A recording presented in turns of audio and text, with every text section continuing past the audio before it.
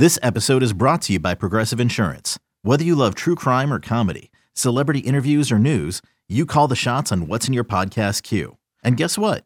Now you can call them on your auto insurance too with the Name Your Price tool from Progressive. It works just the way it sounds. You tell Progressive how much you want to pay for car insurance, and they'll show you coverage options that fit your budget.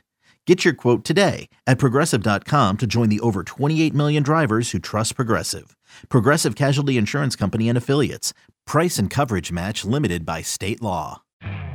You could spend the weekend doing the same old whatever, or you could conquer the weekend in the all-new Hyundai Santa Fe. Visit HyundaiUSA.com for more details. Hyundai, there's joy in every journey. Time to talk some college football. To do that now, we're going to head over to the Pac-12, actually. Big game coming up this weekend. UCLA, Oregon, Trista's Ducks. Quack, quack. And we got Kevin Borba from the All Cardinal Network coming on here. Talk a little Pac-12. Kevin, how you doing tonight, man? Thanks so much for joining us on a Friday. How you doing? I'm good. Thanks, guys, for having me. Excited to talk some ball. So I'll hold off on the Oregon-UCLA game, obviously the biggest matchup in the Pac-12. And I actually want to start with what we saw last weekend. So I'm pretty high on Utah. I played them to win the conference, went over 9 wins. Some bad losses, if you want to call them bad losses. I mean, I think we all kind of expected that week 1 in the swamp against Florida. Didn't really expect that against UCLA, but they do get the bounce-back win against USC. What was your biggest takeaway watching those two teams, man? Because that was a war where both quarterbacks walking off the field, Cam Rising, just really emotional. And then Caleb Williams was crying after that game. It was one of the better games of the weekend. Your thoughts on those two teams moving forward the rest of the season in the conference? Yeah, honestly, that was probably the second best game of the weekend, and only because Alabama and Tennessee played each other. It was a fantastic game between the two teams, and I think we kind of saw what has been plaguing both of these two coaches in general come out. Like Lincoln Riley led defenses consistently give up leads, and they did just that. Different uniform, same result. And then Utah, you talked about it. They were a team that I thought was going to make the playoff. I think that's a little bit out of their range now. They're still very much in contention for the Pac-12 championship, and I love the aggressiveness to go for 2 there. It didn't work out for them against Florida, but it worked out for them against USC. Another crazy thing was the rest, or USC calling a timeout mid-play during that interception. Didn't know you could do that. I think a lot more coaches should consider that strategy if that's available. I would agree. Yeah, I think they just put 5 minutes back on the clock. Yeah, for that game, I think they did. They really wanted USC to get in. I mean, so really quickly, to add on to that, let's say UCLA gets beat this weekend by Oregon, right? Do you think it's going to take an undefeated team to get into the college football playoff? Like, let's say Utah finishes with those 2 losses, they win the Pac-12 championship game, or that's the lone loss for USC. Do you think any team still has a shot to get in, especially with what we're seeing in the SEC, where you're probably going to have a 1-loss or 2-loss Bama team? You have Tennessee, you have Georgia, who I don't know if anybody's beating, and then you have Ohio State and Michigan in the Big Ten, obviously. Do you think a 1-loss, 2-loss Pac-12 team could still get in?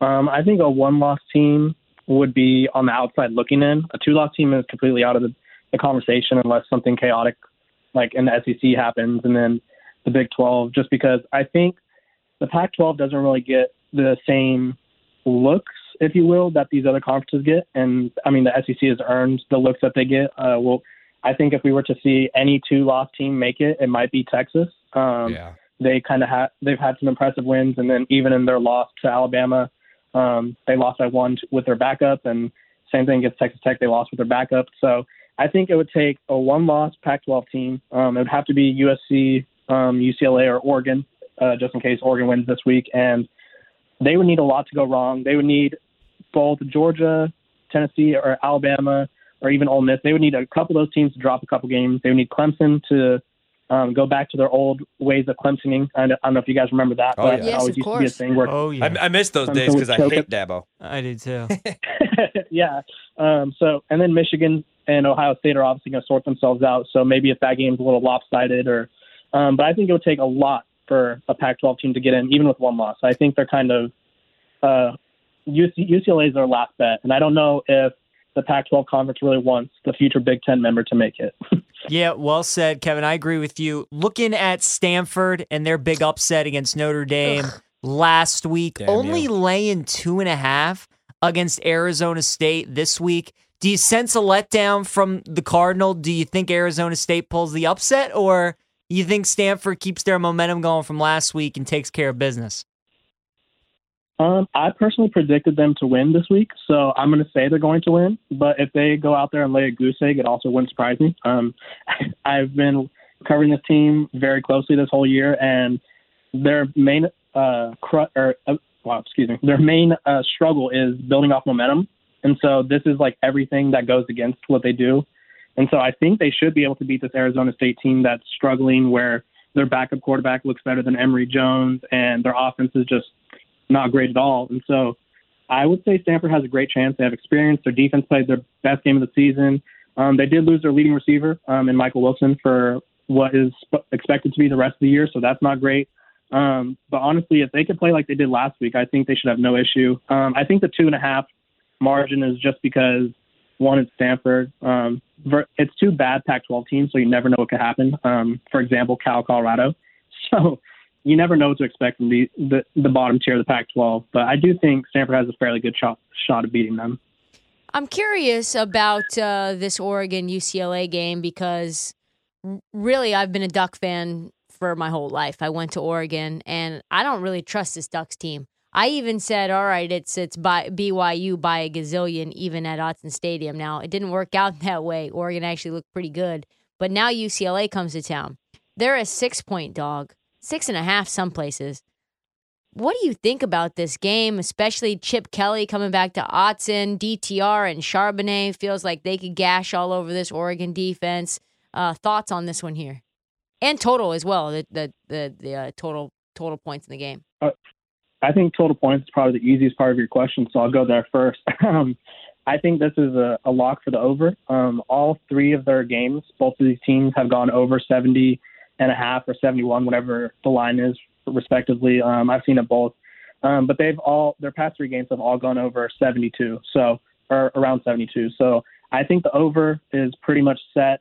I feel confident in that one. In terms of the game itself, this is really a battle between two quarterbacks that I've really grown to not trust. And now all of a sudden they're both playing career years. DTR is a fifth-year senior who finally put it together. He's a complete quarterback now. And then Bo Nix has kind of got rid of that good Bo, bad Bo vibe or nickname, if you will. That's not really so flattering. But I'm kind of confident in Oregon here. They are 22-0 at home in their last 22. And I think they can slow down UCLA's run game and force DTR to throw the ball and just fully commit to DTR having to throw. And so I think whoever can take away someone's aspect of the offense, I think that team will win. And so in this case, I think Oregon can take away the run game, or at least minimize it. Yeah, I was a huge hater of Jimmy Lake because I thought he was just terrible. And then Washington got off to a nice little start this season. They're 7.5-point favorites. They've come back down to earth a little bit. Michael Penix Jr., especially with the turnovers, he really got off to a nice start. They're 7.5-point favorites, though, against Cal. The total's 54.5. Actually, a little bit of line movement here where Cal was 8-point dogs. It's come down to 7.5. What would you do in this game where Washington looked really good? Now they've struggled a little bit, and Cal's at home. What would be your side here?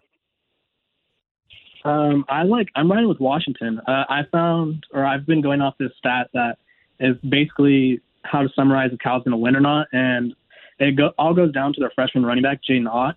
They are 1-3 when he doesn't rush for over 100 yards. So Washington's defense is good enough to slow him down, and so I'm fully confident that they can get ahead of Cal, and I don't think Cal can keep up with their scoring if Michael Penix gets going out there, because those Huskies will score on you fast, and all of a sudden you're down 20. Completely agree. Thanks so much for joining us, man. Enjoy the games this weekend, okay? Appreciate you guys having me. Thank you. That's our guy, Kevin Borber, right there. All Cardinal is where you could find him. Good stuff from him. I can't wait for that UCLA-Oregon game, you guys. I haven't bet that one yet because I really, really, really actually want to bet the Ducks. I think that's a great spot for the Ducks. I think they're going to win the game. I wish it was 3.5, even 3. I do think that Bo Nix is a big number. The home road splits are a real thing for Bo Nix. And it was that way at Auburn, too. And I was talking about this on a couple different stations this week. Like, the narrative is still that Oregon stinks and we can't trust Oregon. And I'm fine with that, especially when it comes from Trista, because she's been dealing with this team for longer than any of us. But, let's look at the loss. The loss was to Georgia. And if you actually dive into the box score, they moved the ball at times against that Georgia team.